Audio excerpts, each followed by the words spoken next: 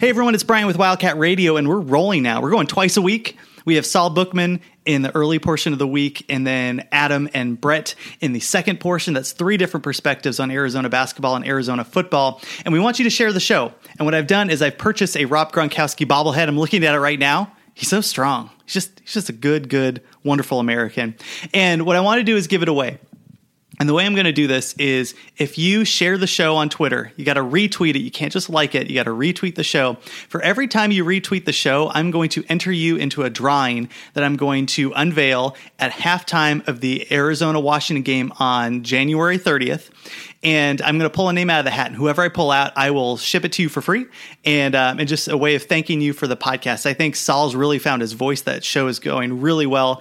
And then Adam and Brent continue just to crank out really good stuff on Arizona. So I really like what's going on there. So if you retweet the podcast, I'll enter you into a drawing. And I know what you're saying.